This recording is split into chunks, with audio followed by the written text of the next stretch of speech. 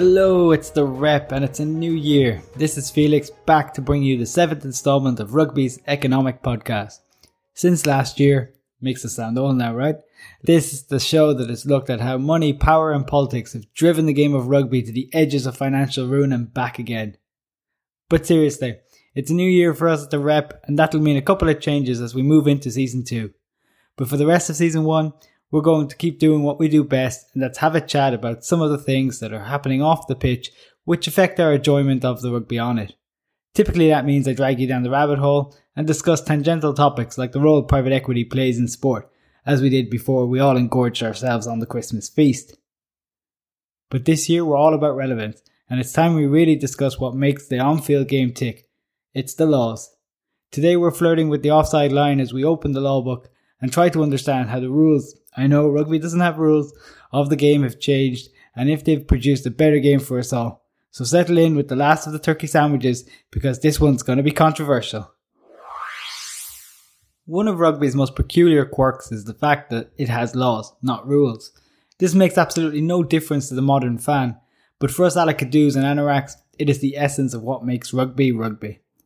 In episode 1 we talked about how the game was developed by the upper classes, and it is here where the term laws were coined instead of rules.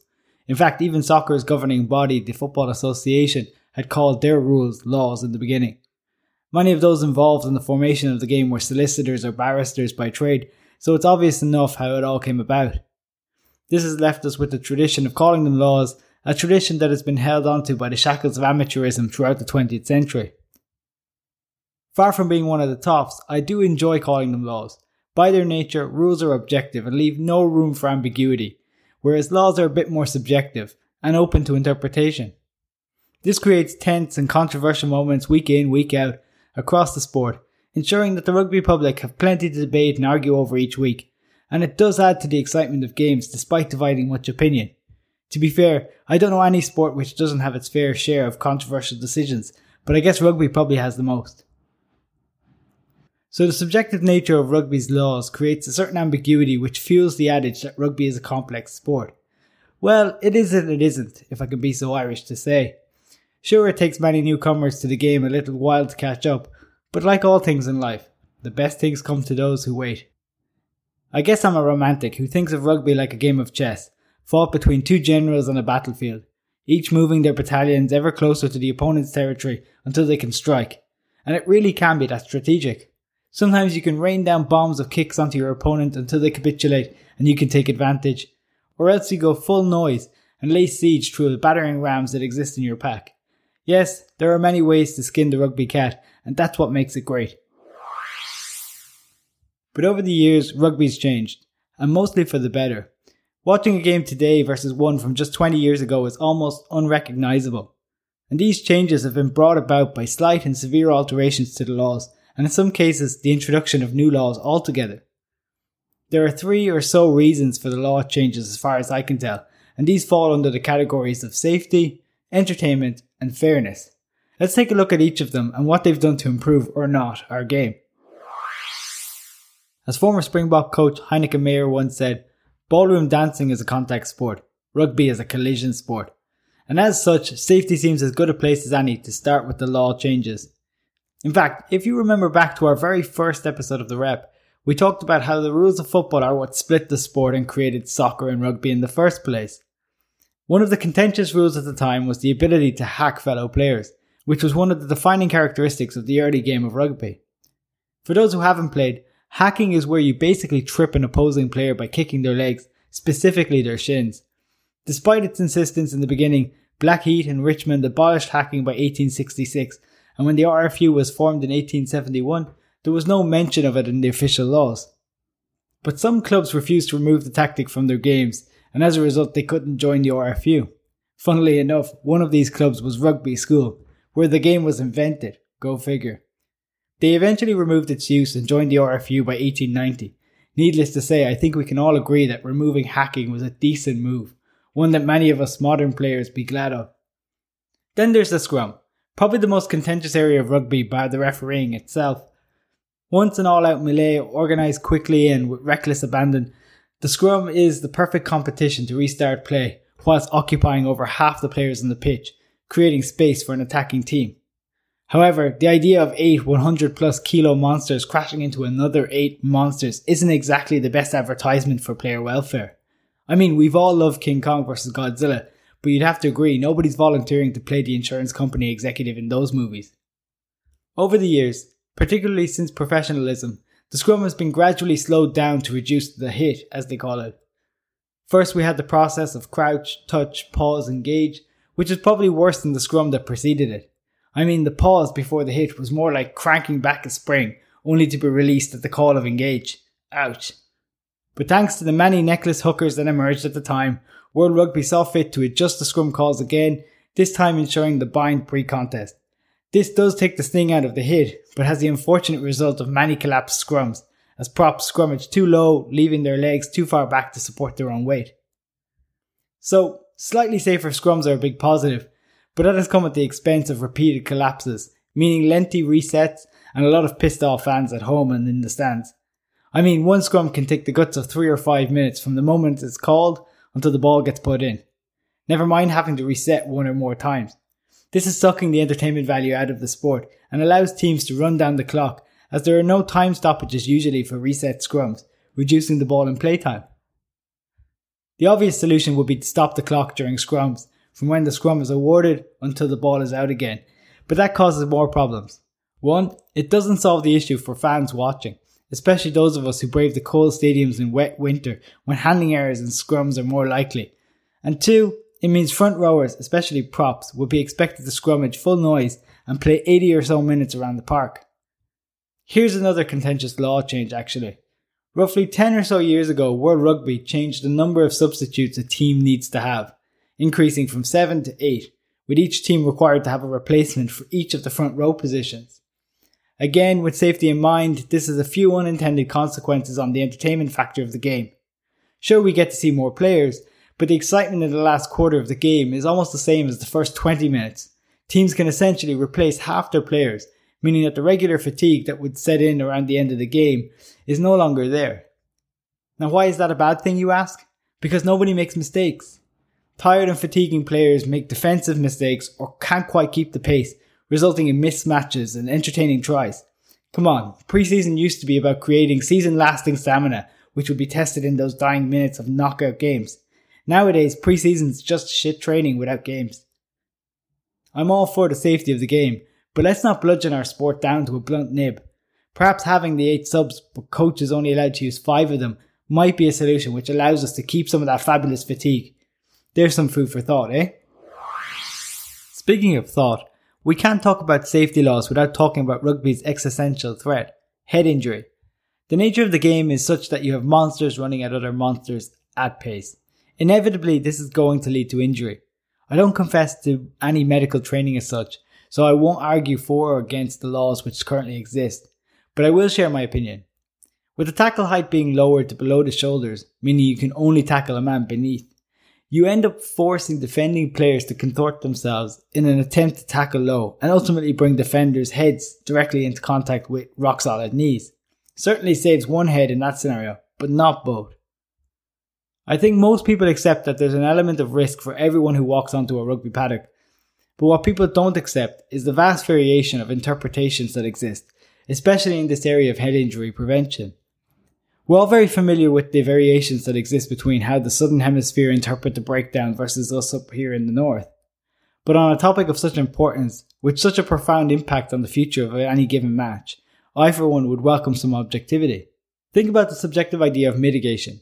This can be one of a number of factors which can reduce a red card to a yellow card or even a penalty, each of which has a significant impact on the remainder of that game. Let's imagine Ireland are playing England, and the Irish centre Robbie Henshaw is tackling English centre Henry Slade. You could argue that this is a like-for-like matchup, with each of them roughly weighing about 95 kilos and standing about 6'1". So Robbie, the fierce competitor that he is, puts in a tackle and catches Slade around the neck. Slade was mid-run, struggling with his balance, so was slightly lowered as Robbie made contact. This is a red card by the laws, but is reduced to yellow as Slade's body height is lowered. A let-off for the Irish, but still 10 minutes down to 14 men as a result. Now imagine the All Blacks are playing the Springboks, and in similar fashion, 6'7", 120 kilo New Zealand lock Brodie Retallick tackling Springbok speedster Cheslin Kolbe of 5'7" and 75 kilos. This time Kolbe's low centre of gravity sees him stable, but Retallick still makes the same tackle that Robbie had made on Slade. Retallick catches Kolbe in the head and as such is red carded. Same offence, different sanction. The All Blacks lose Retallick for the rest of the game, reducing the power of their lineout and removing their scrum from the equation completely. It's hard to feel for the All Blacks, but the objective fan here can say that they've been hard done by. Heaven knows there's always an excuse when they're beaten, without World Rugby supplying them with ready-made ones.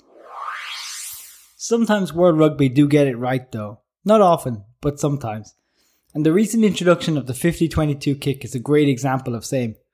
Since the summer we've been treated to a new dimension to the kicking game, one that's not just territorial brinkmanship or defensive roulette vis-a-vis the box kick. With the introduction of this law change, now when a team kicks from within their half of the pitch and it goes out in the opposition 22 area of the pitch, bouncing infield first of course, then the kicking team will be awarded the throw-in at the line-out. This is an excellent addition to rugby for a number of reasons. Firstly, it appreciates the skill it takes to kick a rugby ball in a certain way to produce a very specific result, like bouncing it in a very particular way.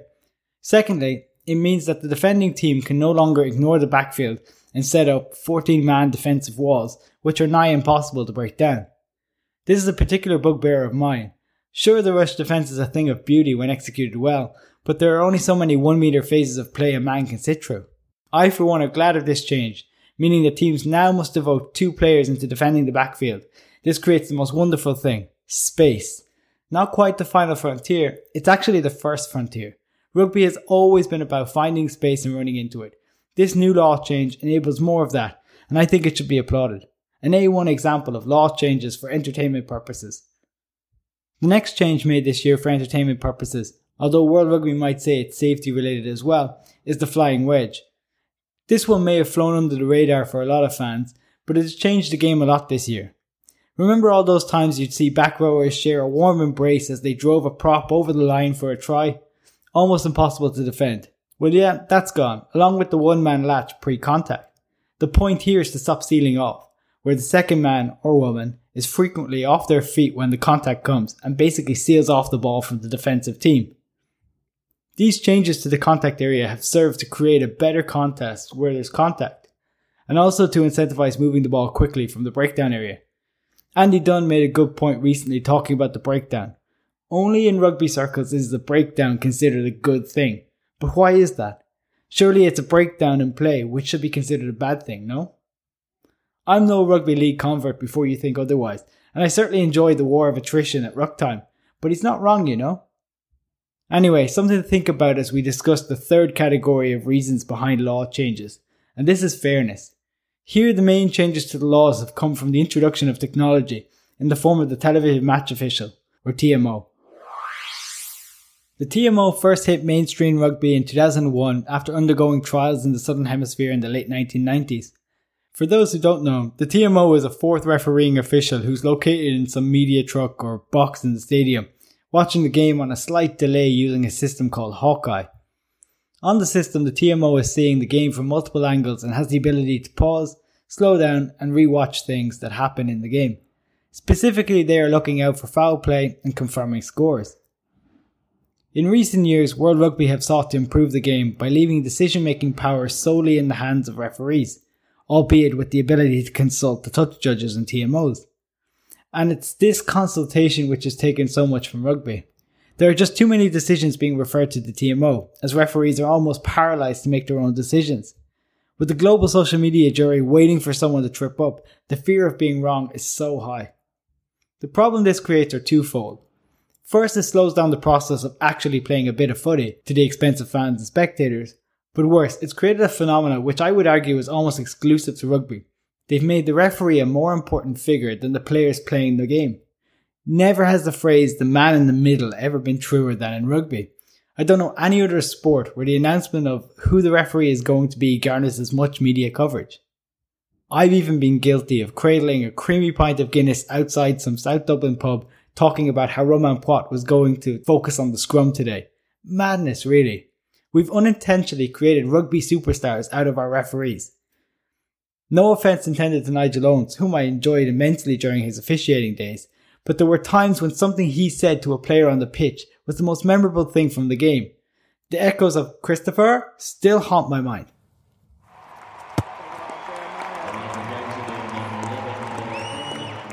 You know what that punt means. It's skip pass, the part of the week where we huddle in the changing room at halftime, take a breather and try to get our heads right before running back out to the pitch for the win. This week we're going to look at the other refereeing technologies like our TMO and see if there's anything rugby can steal with pride. The obvious starting point for us is with soccer's new Video Assistant Referee or VAR system. Implemented only in the last 4 or 5 years, VAR's introduction has been met with much consternation. This is where FIFA could have actually learned a lot from rugby. When it was first introduced, it was done so without any appreciation for the game as it was. It was an inhuman robot which ruled objectively on 4 key areas: goals plus offences leading up to goals, penalty decisions and offences leading up to penalties, red card offences and cases of mistaken identity. The challenge for soccer here is that you're making potentially game-changing decisions without any discussion. It's all very black or white. On the other hand, rugby's TMO facilitates the conversation and the referee is left to make the final decision. To be fair, the TMO in rugby is one official, so it's much easier to be included in a two-way conversation with the referee. There's a lot more to VAR here than you might think.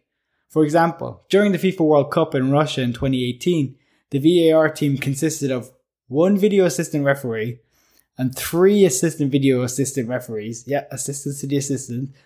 In addition, you had 4 replay officers manning the video playback and 1 official from FIFA relaying the VAR graphics and decisions to the media. That's a lot of people just to tell me that the multi-millionaire striker dived to get a penalty. It's a little over the top. Simplifying here might make the whole system go down a bit better with the fans. Anyway, I'm calling it rugby 1, soccer 0. Okay, so soccer's VAR system has some catching up to do. But cricket's decision review system, or DRS, is interesting because it measures a few additional elements than just TV replays. It uses the hotspot infrared system to map the heat signature of the cricket ball touching the bat or pad. This could be extremely useful in close quarter rugby situations, like judging whether a ball had been grounded over the line, for example. Then there's the other applications of the Hawkeye system, which are used in both tennis and in Irish Gaelic games. I'm talking about ball watching specifically here.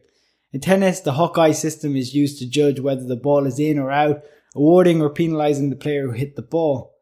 In Ireland's Gaelic football and hurling, the Hawkeye system is similarly used to judge whether a ball has sufficiently gone over the bar between the goals. Especially useful in hurling when the ball, called the sliotar, is no larger than a tennis ball and can be hard to see at the speed it travels. Rugby could opt to borrow from these sports and extend the use of Hawkeye to ensure penalty kicks and drop goals go over the posts and to checking the bouncing of the ball in field before going out for a line-out. But it shouldn't. Well, that's my opinion. Some of what makes rugby great is the 50-50 decisions that go for you some days and against you on other. That roll of the dice is what makes sport sport, and it shouldn't be eroded for the sake of accuracy down to one blade of grass or nostril hair offside.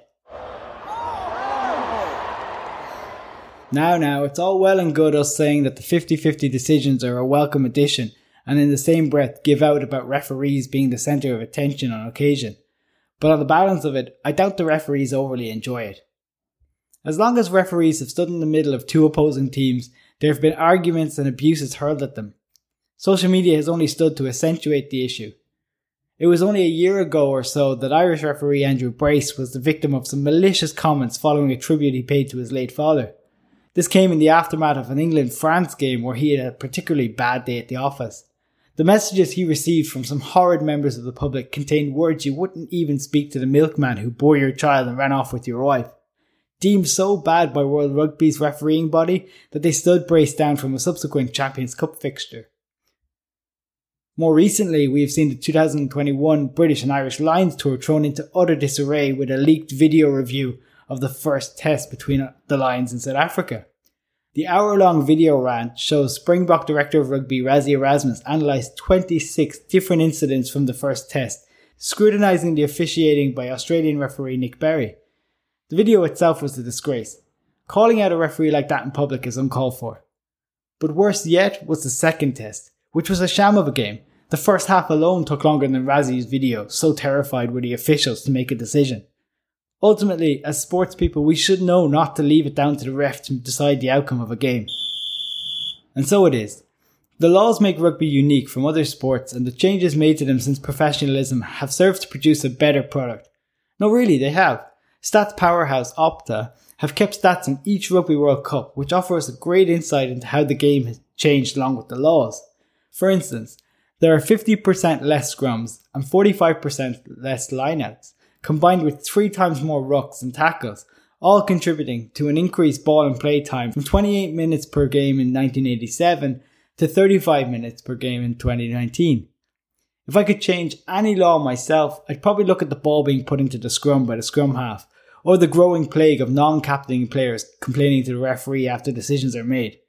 But I think Exeter coach Rob Baxter put it best recently when he was asked the same question. The biggest thing rugby union needs to do is settle down. We will have a deeper understanding of the game if we leave it alone and don't change the laws every 5 minutes. And on that note, let's draw our show to an end. Thank you to all the listeners who've come back after the Christmas break, and welcome again to the new listeners. We hope you'll stay with us in 2022 as we keep diving into the matters off the rugby pitch. We'll be back next week with the season 1 finale of The Rep, focusing on the British and Irish Lions, another one of rugby's genius quirks. So until then, don't forget to subscribe, and if you can, rate us on Apple Podcasts and Spotify now to help us reach more listeners and grow the debate. Have a great 2022. Go well.